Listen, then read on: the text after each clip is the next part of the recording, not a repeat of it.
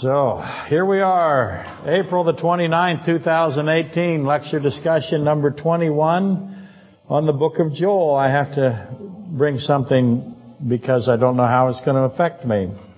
The other day, can't remember now exactly what day, but I think it was Tuesday. You'd have to ask Lori. I was down on my hands and knees putting a small piece of trim in, and I was frustrated because I can't see. I have my glasses off. I cut it 1/16 of an inch too big, and it's a prominent piece there. I have rounded corners that we put in a while back, and so I'm cutting those little pieces, 22.5 inch 1 inch pieces, or 22.5 degree 1 inch pieces, and it was wrong, and I'm frustrated. And so I respond in a rapid manner, which is not something I should do. And I stood up and I slammed my head I tried to fit, I'm 6'5", as you know. Aubrey, if you were here, if it's on video, Aubrey, all of this has been reduced in size to make me look smaller, much like Alan Ladd. Is anybody? Yeah. 2 people know who Alan Ladd is. Okay. Or Sylvester Stallone. These are little short guys. Tom Cruise. These are tiny little men pretending to be tall. We're doing pretty much the same thing. But anyway, I put my 6'5" frame into a 5-foot opening with as much physical force as I possibly could generate. And I tried to lift my house with the top of my head and literally knocked myself silly. So it took me a while to figure out how badly injured I was. It took me, I just kept going. I thought I was just frustrated. But over the next day or so, I began to have really great difficulty in reading. I couldn't read, and I can't watch a computer screen, for example, and I had trouble reading what I'm writing, and I'm having trouble seeing it now. So we'll see how that goes. As I'm getting older, I'm getting clumsier.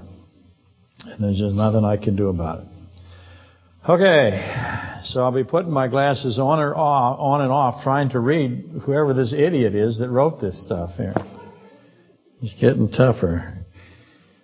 But by now, so here we go, try it again. By now it should be evident that the book of Joel leads its readers into multiple paths. It'll lead you to Revelation. Let me flip this over. Somebody bought me another white blue shirt that has no pocket. I have 2 of them now. It should be illegal. Okay. Here is my Revelation 1:17-19, which is a Joel 3 component, if you will. But you should now recognize, I hope you do, I hope I'm doing my job, that any study of Joel is going to send you into multiple past directions. It's sending you to Revelation. It's sending you to 1 Corinthians 15, which you know, I hope you do, that is a first fruits structure there, the feast day of first fruits. So Joel and first fruits are interwoven. It'll send you to Psalm 22:18, where the casting of lots is explained. Why did the Romans cast lots for his garments? What is this casting of lots? Joel has that for you there. Romans 10:10-13, Zechariah and Joel are almost the same. Acts 2:16-21, Matthew 25:31-46, the sheep and the goats. So I've got sheep and goats and casting lots and sun and moon, a book of Isaiah, plowshares and pruning hooks. They're opposite of what Zechariah says, and that opposition is very important. The blowing of ram's horns are trumpets in Joel. They're actually a ram's horn. That, of course, gets you to the ram in the thicket with Abraham and Isaac. I have the angels and churches of Revelation, Hades and death, first and last, all of this stuff that's on the board. First and last is a Genesis 1, the keys to Hades and death, time and death, the Alpha and the Omega, again, Genesis 1, all in all, God will be all in all. The fact that Christ saves and destroys, all the time the church emphasizes on His salvation, His mercy. He also destroys. It's judgment. What does He mean by destroy? What does he mean by salvation? The former rain and the latter rain, new wine and oil.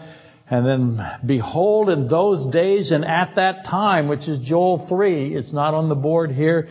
But in those days and at that time. That is amazing, that verse. I can't do it any justice. I won't be able to, but I'm going to give a run at it today.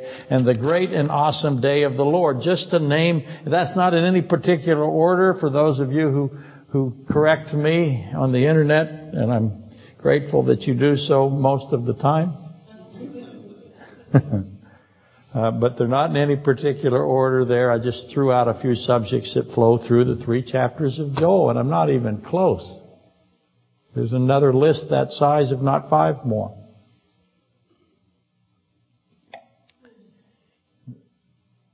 So these 3 chapters of Joel and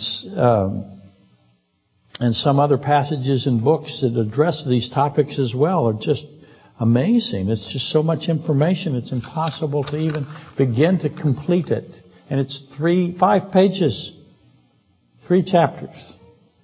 And the point being, yea, a point. 3 chapters, 5 pages in a book of prophecy reach across the entire Bible. Okay. Boom. Both directions. And immediately you should ask, is there any other book that does this? Can I help you? The answer is no. No one can write a book like this. No one can design one like this. And as you know, every chapter of every book of Scripture is the same. All of them just go everywhere. There is no simplicity. Now, some disagree with that. They do not think that that is the case of every book of Scripture. And they would be in error. Most often the one that I'm given is Titus, so I thought I'd bring that to you. They say, well, Titus, I know what Titus said. I got Titus all wrapped up. Doesn't go anywhere. It's just a simple little letter that Paul wrote. No big deal. Your mother, of course, would disagree. Having the last name of Titus, she would know. I used to call her mother, I shouldn't say this, because I can't do it, because it'll go on the internet, and then they'll hunt her down, and then they'll find her, and that's big problems. So I can't do it. But I would say what I called her when she was 12 years old. That's why she hated it. Yeah, that's right. That's exactly right. And she's vengeful, as you know, and so we've been at this for 50 years.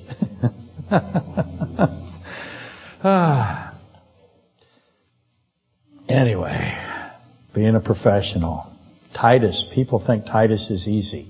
Titus goes back to Genesis 3 and forward to Revelation 19. Every book in the Bible does it. You just have to be able to see it.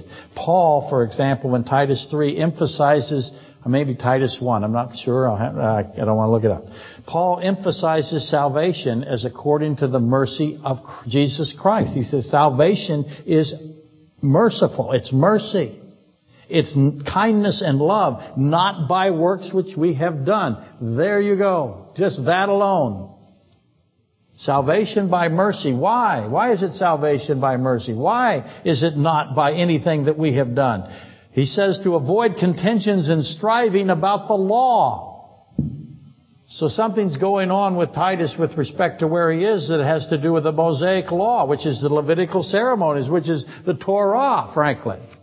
Not just the Pentateuch. We have been justified by the grace of Christ. Again, why is it mercy? Why isn't it something more compounded? As you know, most churches today do not say this. They don't say that you are justified, you are saved by love, by mercy, by the grace of Christ. They say that it is some composition. It is love or grace or mercy plus work, something that you do, which is a profound error and impossible, frankly. All you can do is start mathematically evaluating it. How much work do you have to do to be saved? How much is salvation worth? How do you pay for it? Titus 3 is years of study. Titus chapter 2, everyone avoids Titus chapter 2. It's my favorite, therefore, isn't it? Have you ever heard a sermon on Titus chapter 2? Well, as soon as I see that no one wants to talk about it, then I want to talk about it all the time. It's an enticement. I want to know, why does the church hide from Titus 2? Because they do. I'll bet you haven't heard a sermon. You certainly haven't heard a sermon in the big church. A little tiny church maybe. Not in the big ones. Titus chapter 2 admonishes the young women. What's the first question? Why not the old women? Titus chapter 2 says to the young woman to love their husbands, to love their children, to be discreet, chaste, homemakers, good, obedient to their own husbands, that the word of God may not be blasphemed. Let me repeat that. Now most of I look around, it's fantastic to see the response to that. You want Bill to do what now? You want to hit him again? That's exactly why. That's exactly why no one talks about this. Let me repeat it. Admonish the young women to love their husbands, to love their children, to be discreet, chaste, homemakers, good, obedient to their own husband, that the word of God may not be blasphemed. That is as complicated a paragraph as you can find in the New Testament. And everybody thinks it's simple. Everybody does. As soon as I read it, I get the same reaction every time. It's hilarious. But I know it's misunderstood. What is that? Just wait till I get to the old women. It's fantastic. There's not too many seeker-sensitive, fuzzy-wuzzy churches that want to take this on. They're fearful that the women will just get up and leave like the kids do. Boom, they'll just disappear. And there'll be fist fights and food fights and everything else. Is there an age difference?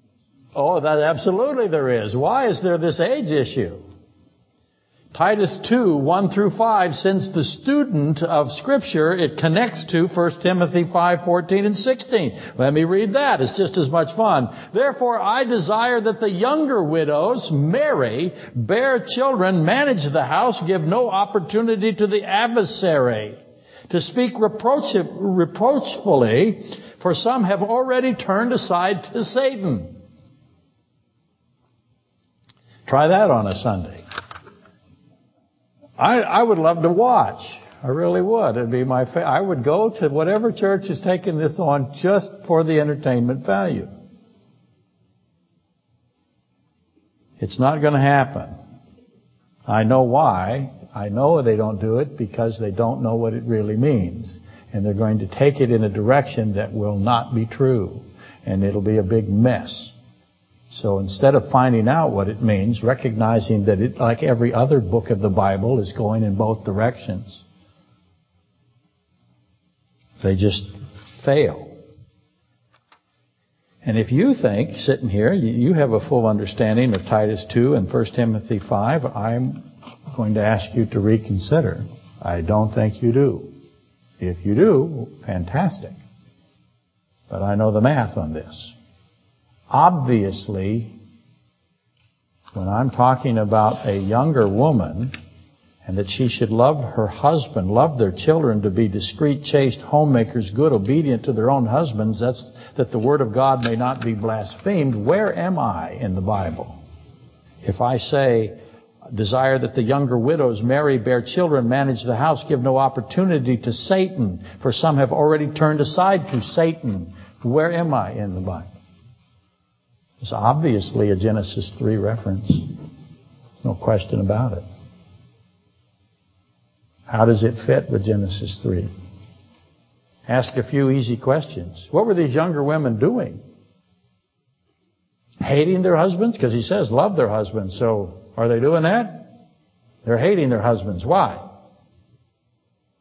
They're hating their children. Why are they doing that? What's the condition of this country today? Obedient to their husband. He says, be obedient to your husbands. In what? Specifically what? Exactly what? Heresy? Blasphemy? Is that the issue? Are the wives hating their husbands, hating their children, and descending into heresy and blasphemy? If they are, what's happening here? How were these young women blaspheming God? Why were they blaspheming God? The implications for the older women, I didn't get to that yet, but now I will. If you read the context, I don't have a chance to do it today because who knows how far I'll get before I collapse in a heap. The implication for the older women is that they're all drunks. And it gets worse. The elders are greedy, lying cheats, Titus 1:10. Violent drunks, Titus 1:7. What kind of mess is this church that Titus is at? Because Paul is writing to Titus and it looks like things aren't going well. Or it's exactly like the church today. One or the other. Which it could easily be. Church today is descending quickly.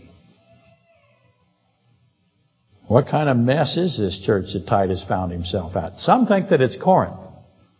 And some propose Crete. And you're, of course, familiar with Crete. Crete is the root word, or the root of what? Cretan. Crete has a reputation. Why are they like this? What's Titus trying to do here? It isn't going well. I'm fascinated by this movement in the last 70, 85 years of recent history to use the Corinthian church as an example to emulate. It took root about 1925 and it's kept going. We want to be just like the Corinthian church. That's what they say.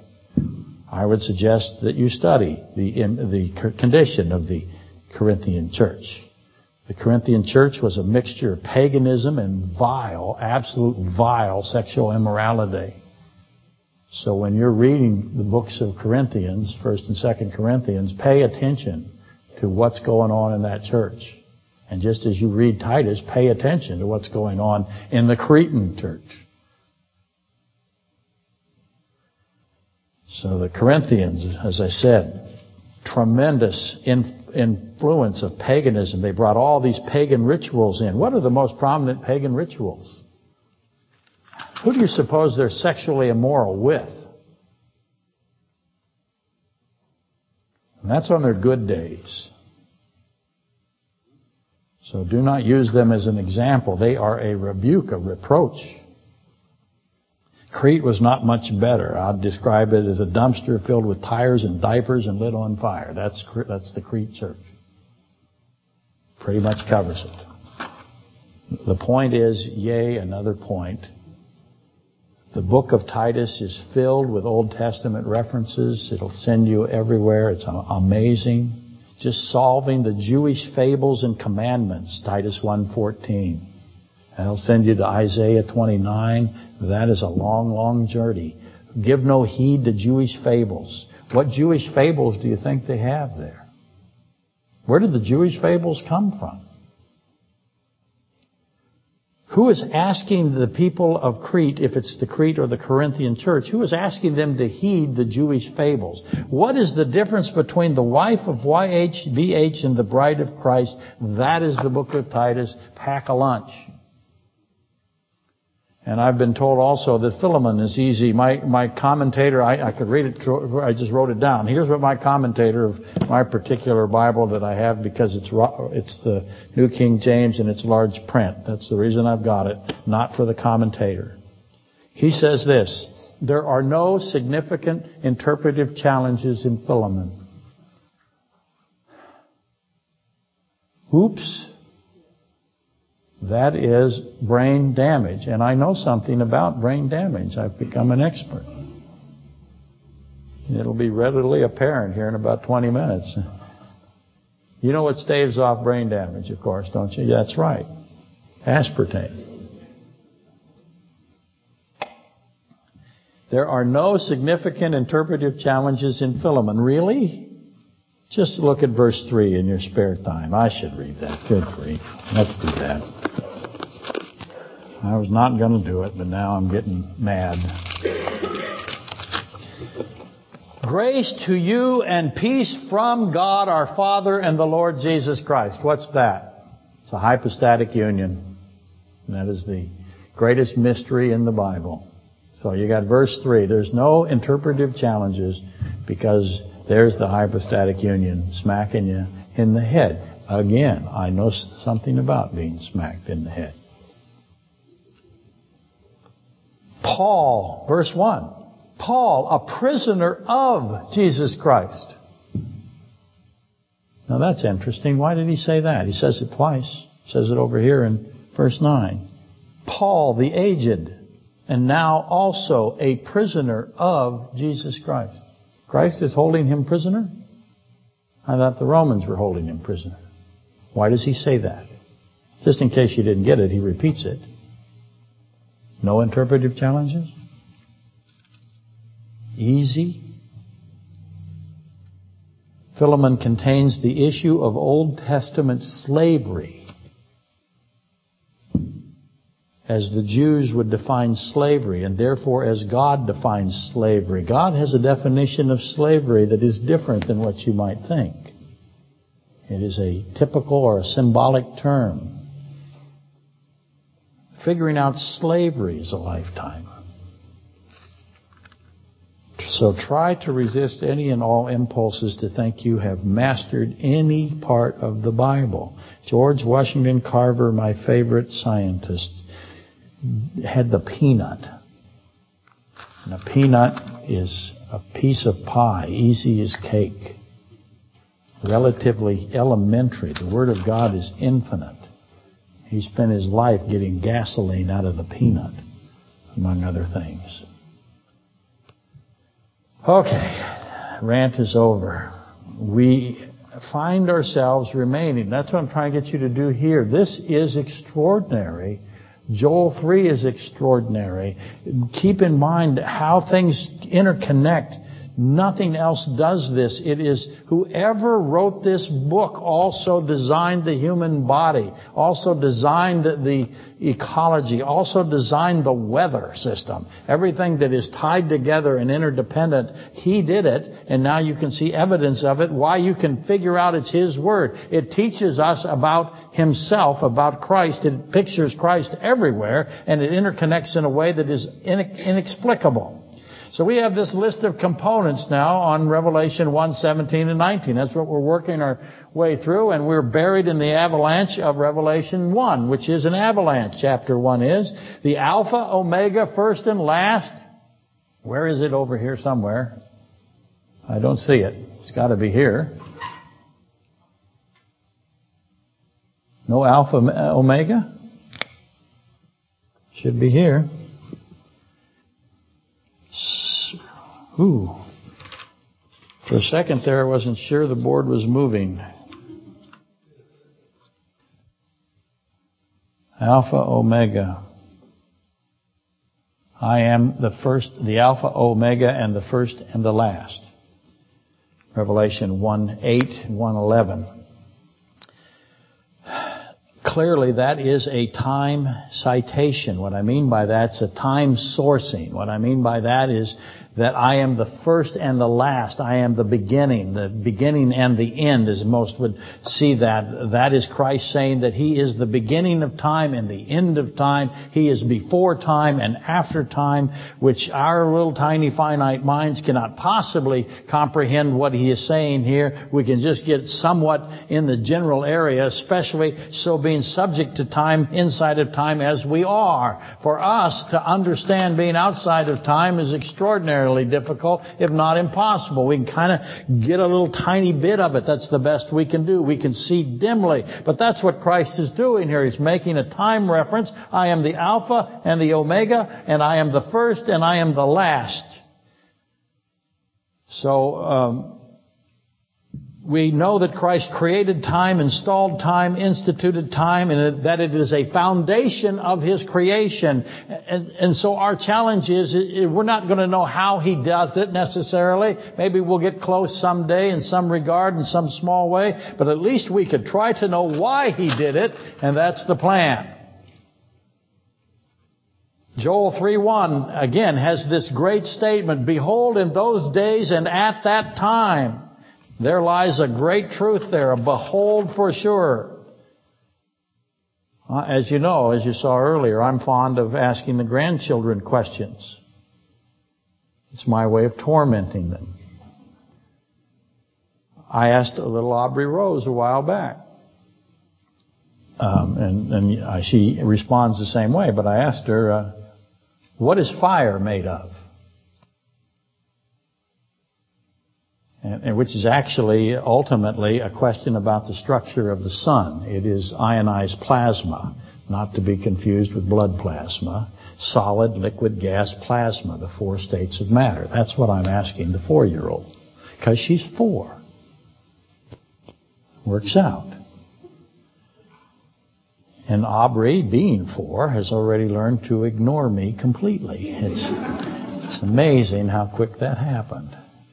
I had maybe 5 or 6 weeks of influence, and then I was completely cut off.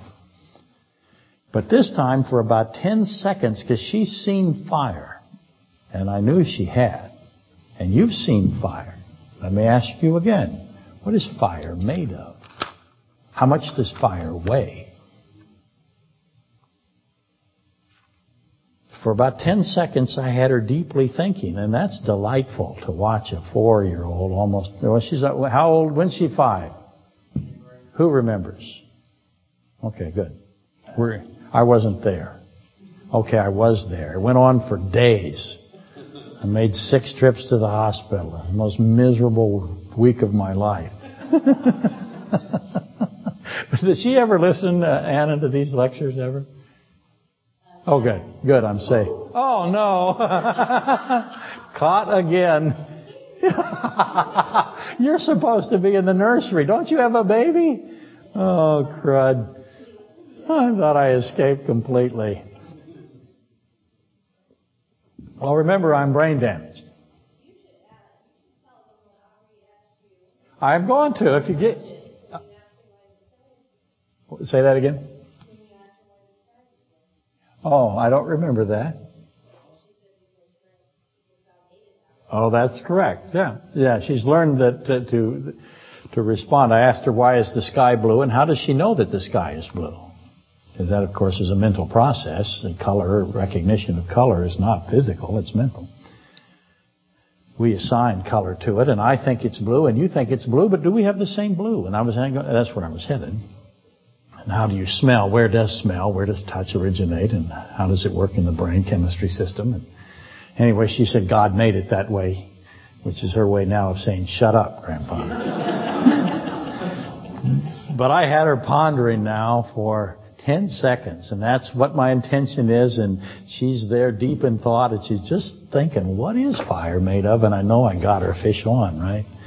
And I was about to launch into electromagnetic fields and their effects on neutral gases, and when she answered her now popular refrain, are you kidding me, Grandpa? That's what she said. Are you kidding me, Grandpa?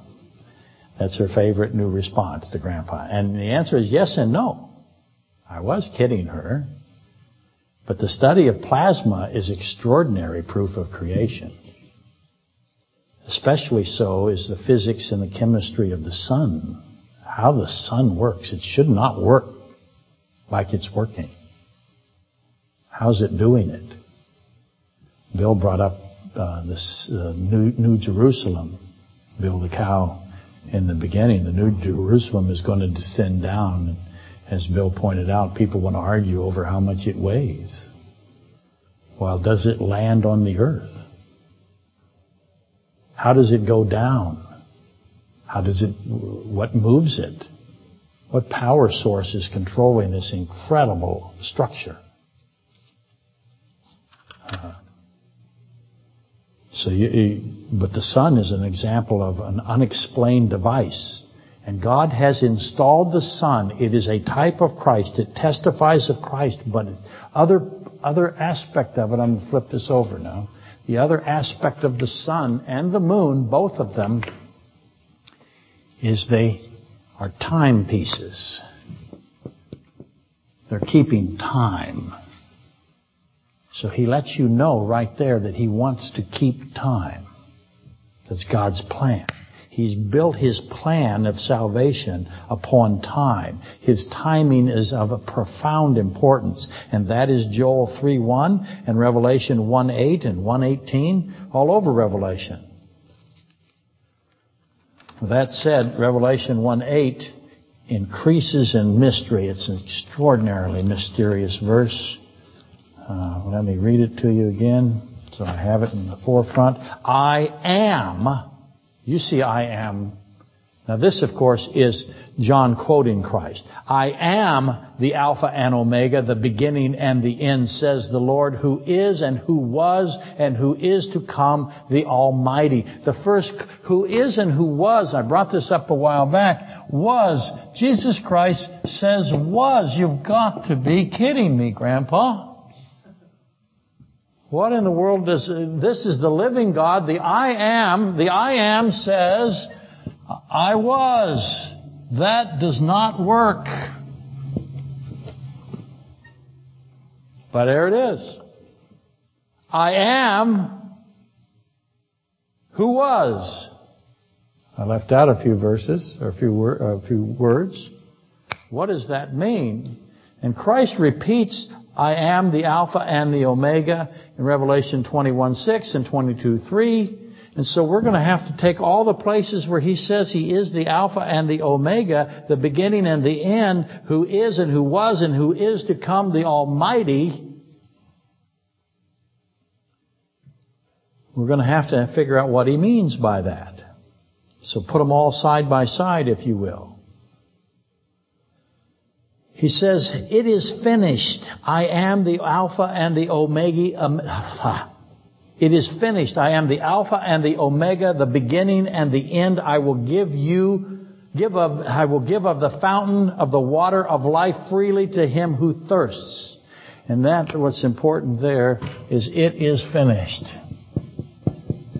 So he takes this phrase, Alpha and Omega, beginning and end, and he adds, it is finished.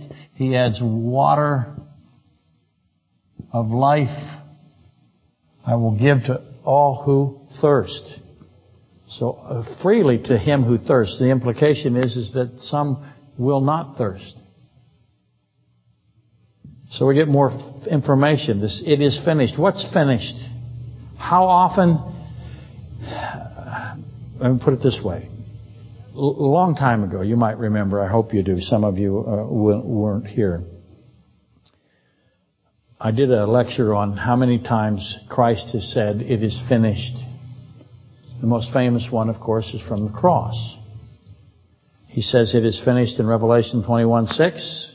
He says it in Revelation 16:17. Let me put those on the board for the internet audience. Revelation 21:6.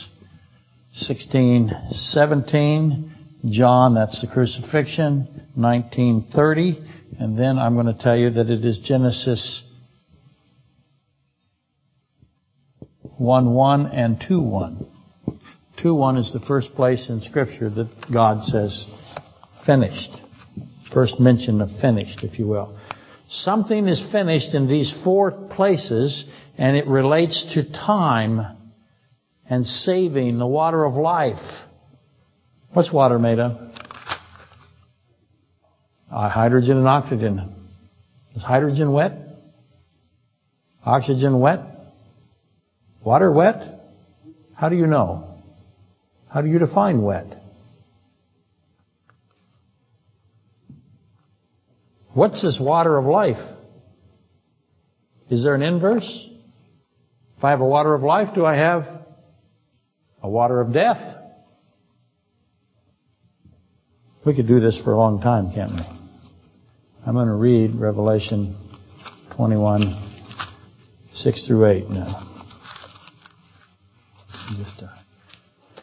He said to me, it is done. That is the fourth. Revelation 21:6 is the fourth. It is finished. Am I right about this? Yes. It is done. It is finished. I am the Alpha and the Omega, the beginning and the end. I will give of the fountain of the water of life freely to him who thirsts. He who overcomes shall inherit all things. I will be his God, and he shall be my son. But the fearful, unbelieving, abominable, murderers, sexual immoral, sorcerers, idolaters, and all liars shall have their part in the lake which burns with fire and brimstone, which is the second death. Excuse me. So you see here, if I had this flipped over, remember that place where I said save and destroy from last week? You see him talking about salvation and destruction again. James 4:12, Hebrews 7:25, Matthew 10:28. He is the one who saves. He's also the one that sends people to destruction. It's important to know that. But notice for today this inclusion of unbelieving. But the fearful, unbelieving, abominable, snowman, abominable, murderers, sexually immoral. He has this list. Christ has a list. I'd like to point that out. That's right. Thank you. One person laughed and the other person admitted it was a pretty good point. That's what we call a win here. Dave told me yesterday when he found out that I was brain damaged, he said, you might be funny tomorrow because you're really good when you're rummy, and I am as rummy as I've ever been. I took my neck and shrunk it to about this size. That's what I did. For about 2.5 seconds. And now it is trying to go back as an accordion where it belonged, and it isn't working well. And every now and then it reminds me, because I will do this. And I'll go, oh. So I get dizzy now, a lot. How much time do I have, doctor? 2 more minutes? How much time do I have? Wouldn't that... If you're going to Christopher for bedside manner, don't make that mistake. He will say, amputate or you have 2 minutes to live. That's how he would. How much? 15. Okay, I'm rolling here. Notice this inclusion of unbelieving in this list of Christ. Unbelief is evil. He declares it to be evil. If you say, I don't believe Christ, that's an act of evil. Make no mistake about this. But there's questions here. What is it that they don't believe about Him? You really have 2 choices. I'll boil it down for you. Do they not believe that He is God? Or do they not believe that He is good? This is at the end of Revelation. This is the great white throne judgment. Is there anybody you think, including angelic beings, that do not believe that Jesus Christ is God now? It's the end of the millennium. All things made new. It's the New Jerusalem. The city's come down. Who doesn't believe He's God? Everybody believes He's God. So what's left? And by the way, I know I started it and I have to finish it. Who did they murder? What lie? Where do we put the commas in this sentence? Remember, there's no commas. But to the fearful, comma, or to the fearful unbelieving? Is it to the abominable, or is it to the abominable murderers? It's sexually immoral. They didn't put a comma between there. Remember, no commas. You get to put the commas. Figure out whether or not the commas belong or where do they go. What are nouns and what are adjectives? Okay, can't get distracted. Is there a difference between the Alpha and the Omega? I am the Alpha and the Omega, the first and the last. Here he says the beginning and the end. Is there a difference between the Alpha and the Omega and the beginning and the end? What is the difference? Is it the same thing? Is he just repeating himself over and over and over again? Because he doesn't think about it? It just, it's a figure of speech from God? Just throw it out there because I like to make lots of words? Or does every word have a meaning and a purpose and is greatly significant? You decide. So what's the difference now that you've decided between the Alpha and the Omega and the beginning and the end? Well, Alpha and Omega is what? It's Greek. What is it, Greek specifically? It's an alphabet. So he's saying, I'm the Greek alphabet? Probably not. But he says he's an alphabet. Beginning and end is what? It's time. Beginning tells you it's time. And it is finished is the fourth. It is finished. Let me put that. What else was finished? If I'm right, then he finished the creation of the organic structures, the physical creation. So that would be organic physical creation versus mineral.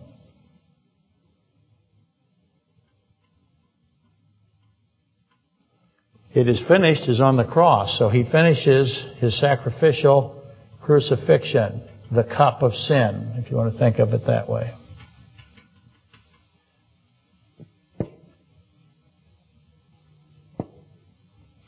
This is the wrath of God. He finishes the wrath and the tribulation. At the third it is finished, and this is the judgment, the great white throne. So those are the four things that he finishes. You can argue with me later. Now, add into those four the first and the last letters of the alphabet, because it's all put together. The Alpha and the Omega, as I said, are Greek. It is not what he would commonly use. He could speak Greek, people. But you have the Alpha and the Omega. That's the first and the last Greek letters. The corresponding Hebrew would be the Aleph. Sometimes F. I don't do that. I put PH and the Tav. So that would be the Hebrew. And as you know, the Alpha is derived from the Hebrew. Alpha and Aleph, you can see the relationship there. It goes Aleph, Bet, Gimel, and Dalet. A, B, C, D. And the Greek is Alpha, Beta, Gamma, Delta. The exact same lettering of those words. They are derivative from the Hebrew. I want you to note the similarity. So the likelihood here is that Christ spoke Hebrew. I am the Aleph and the Tav. I think that's the strongest position, and so I don't think that it can be disputed very easily. So I recommend that you assume that it is the case. Because if you do, it opens up for you. The Hebrew letters have meanings that correspond, significant meanings. The meanings correspond to the letters. They have a gematria. They have a numerical value. Without turning this into a Hebrew class, I lack the qualifications to do that. For today, I'll just put forth the general accepted scholarship, keeping in mind that the Hebrew experts don't agree here. So you're on your own, is my way. I'm not your attorney. Good luck. Aleph is the symbol of oneness. Its gematria is one, is the number one. The numerical value is one. It's oneness, it is unity. He's saying, I am one. I am the one. And Aleph connotes greatness first. It's first in order. It's power. And it's also God. So he is saying, I am the Aleph, which is saying, I am the I am. Is that familiar? It's Exodus 3, right? I am God. For those who think that he never says that, he always says that. We're just too dumb to figure out where he's saying it. Tav corresponds to covenant, to kingdom. There's an Ancient of Days aspect to Tav. Aleph and Tav with Mim, and another Hebrew word, is God and blood and covenant. And that forms the word truth in the Hebrew. First, middle, and last, for those of you who like numerical puzzles, forms truth. And all of these and much, much more will lead to the incomparable claim that Christ makes here. He makes it 3 times. He is stating His embodiment, His incorporation of all existence, all of existence and me, He's saying, have this intrinsic connectivity. Everything that exists, all of reality, all power, both physical and spiritual, all that is known is contained in Jesus Christ. And Christ says this 3 times in the New Testament. Revelation 1:11, 21:6, and 22:13. John quotes Him in Revelation 1:8. And it is also said in the Old Testament 3 times. Isaiah 41:4, 44:6, and 48:12. First and last.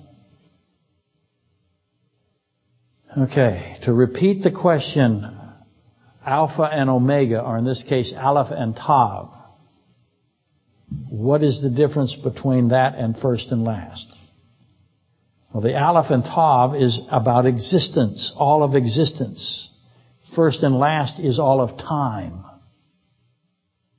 And some might think that's a distinction without a difference. Obviously, I've separated them out because I think they demand that. First and last describes time as being contained in Christ. Time, therefore, is in Christ. Christ is in all things that exist. Does that make sense? And again, I recognize that might seem like the same thing or psychobabble. But we're battling a great mystery here. It's going to take a little bit. But I'm going to submit to you, first and last is connected to life and death. Revelation 1:18. He says it. Let me read it to you. I am the first and last. I am He who lives and was dead. And behold, I am alive forevermore. Amen. And I have the keys to Hades and death. So first and last, death. Got you back there. Therefore, there appears to be this connection to time and death. I am He who lives and was dead. Was is a time reference that God is using, and that really, as I said, how do we explain was when God says it? Hades is a place. Death is a condition, a state. Those in Hades are dead. Christ is the one who saves and destroys, who decides the dead, who decides the living. And I might suggest identifies those who are dead and identifies those who are living. So how is time impacting death or death affecting time? I said a couple weeks ago, there's a relationship between death and time. He gave us time. How is it, again, that time is impacting death or death impacting time? Time is a numerical ordering system by which we observe material change. You might also remember, I hope, that scientists, physicists, Minkowski especially, melded space and time. He looked at space and he said, what is space, Aubrey Rose? What is it? How much does space weigh? Where is space? Do you have space? Do you need space? Are you a little spacey, maybe? Am I? Obviously. But physicists have made space-time. They see time and space as conjoined. They call it the space-time continuum. And physical reality, they will tell you, can be explained by 3 dimensions and time. So the 3 dimensions of space, you know what the 3 dimensions are. You know what 3-dimensional means. They take the 3 dimensions and they add to it time. And they get what they call the 4 dimensions. 3D plus T, it's called. And that concept, however, is hotly debated. It's not for certain. There's a battle going on.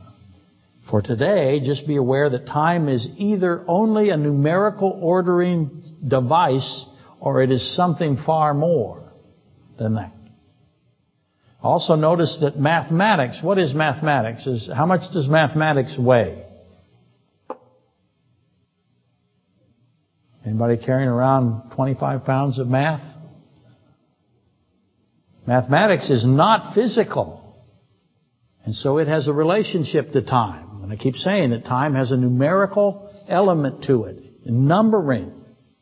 Math is very much the same. It's not physical. More on this to deal with. I'm just trying to get you to recognize where we're headed here so that you never come back. Anyway, time and death. Where can I go in Scripture to find this relationship between time and death? Raise your hands, never raise your hands here. If you know where we will go. Where will we go? Where is the Scripture that says time and death? You'll see books out there all over the place. Philosophy, scientific books now being written. And the titles are Time and Death. Where do they get it from? They get it from the Bible. It is in Ecclesiastes, as you know.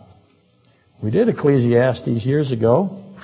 Both of the people that went to that class were really, really thrilled with it. I hope it was more than that now in hindsight, but who knows. Ecclesiastes 3. My goodness, does Ecclesiastes 3 ever get messed up, just as an aside in the church? They really, really mess up. Let me find it for you so you know this. Talking about who knows the spirit of sons of men which goes upwards and the spirit of the animal which goes down to the earth. That I hardly ever hear anybody get that right. It is horrifically butchered. It's a rhetorical question. It means that no one knows. What it says, in fact, is that the spirit of animals is the same as the spirit of man. I don't have time to do that today, but I just want you to know it because it's in Ecclesiastes 3. They're living souls. You need to know that. Okay, here we go. To everything there is a season, which means duration. To everything there is a duration, a time for every purpose under heaven. A time to be born and a time to die. A time to plant and a time to pluck what is planted. A time to kill and a time to heal. A time to break down. A time to build up. A time to weep and a time to laugh. A time to mourn and a time to dance. A time to cast away shoes, a time to gather stones. Cast away stones and a time to gather stones. A time to embrace and a time to refrain from embracing. A time to gain and a time to lose. A time to keep and a time to throw away. A time to tear and a time to sow. A time to keep silent and a time to speak. A time to love and a time to hate. A time of war and a time of peace. As Solomon, the Holy Spirit through Solomon figured out time. What's that? Oh, it's also a song. That's correct. From the 1960s. You dated yourself right there, didn't you? The internet audience will go, what kind of people come to this church? You don't want to know. We don't film the audience to protect them. Solomon understood this. Perhaps the wisest man that ever lived outside of Adam. He prayed for wisdom and he got time. He was extraordinary. He also got botany, biology. He was world renowned for his understanding of botany, the genetics of plants. Solomon thought about it and figured it out. By purpose, Solomon, it says, a time for every purpose. He meant willful, every deliberate thought, every desire. And there's a time for that. Each willful thought and act has a point in time and has a duration to it. Solomon then lists these 28. There are 14 pairs of opposites. Those are sevens, aren't they? 2 sevens of opposites. This gives you a completeness, a totality. Birth and death begin Solomon's list. A time to be alive and a time to die. He put time and death together. That's extraordinary. We have no control over our birth. Would you all admit that, Cody? No control. Anybody that thinks he had control, don't raise your hand here. Some think they have control over their deaths and the deaths of others. But God is the one who ultimately governs who controls. He's the one who appoints the time. You may think that you have interfered with His timing. You have not. He appoints the time of your death, of your birth. He says so. We participate. We have a limited free will participatory element, but He has governance. He sets the times. We observe time as it reveals itself through motion and changes. God, though, is the one who gave us the ability to think about time. And that's what I'm trying to get you to do. Think about time. What does it mean? Where did it come from? He gave us the consciousness, and we are using that consciousness to think about time. I watch my labs, 2 of them. I want to know if they're thinking about time. They are thinking about time. How do I know that? That's right. They have figured out what day it is and when they get fed. And they know. And they come to me at that appointed time, which I try to make longer and I try to delay it as much. But they know it is 9:30 to 10:15, and when it's 10:14, we have a problem. And it's extraordinary. And they know the difference between Sunday and Monday. They can keep track of time. Now they'll say, well, they're just watching you and figuring out time that way. Well, look at what you said. Why are they watching me? Where does this intellect come from, this consciousness that they have? It's amazing.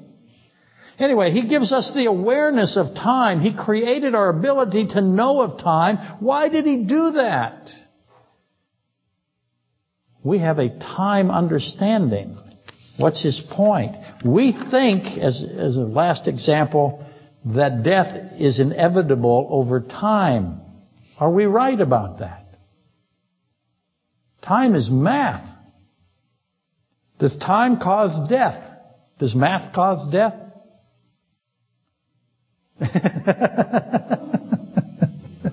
I have contrarians here. I got mamas and the papas. I've definitely wore out the subject today. Time is not physical. Is death a physical process? Yes, it is. We know about time. What we have to do is to know why time. That's what I want you to think about. Why time? Let me ask you this. Is time God? Is this something that is intrinsic to Him? All of these timepieces, the sun, the moon, the tides, the seasons, the growth, aging, all of them, they're everywhere. Second law of thermodynamics, entropy. It's universal. Why did He do that? What is He trying to tell you? Next week, we will continue to absolutely torture you with this.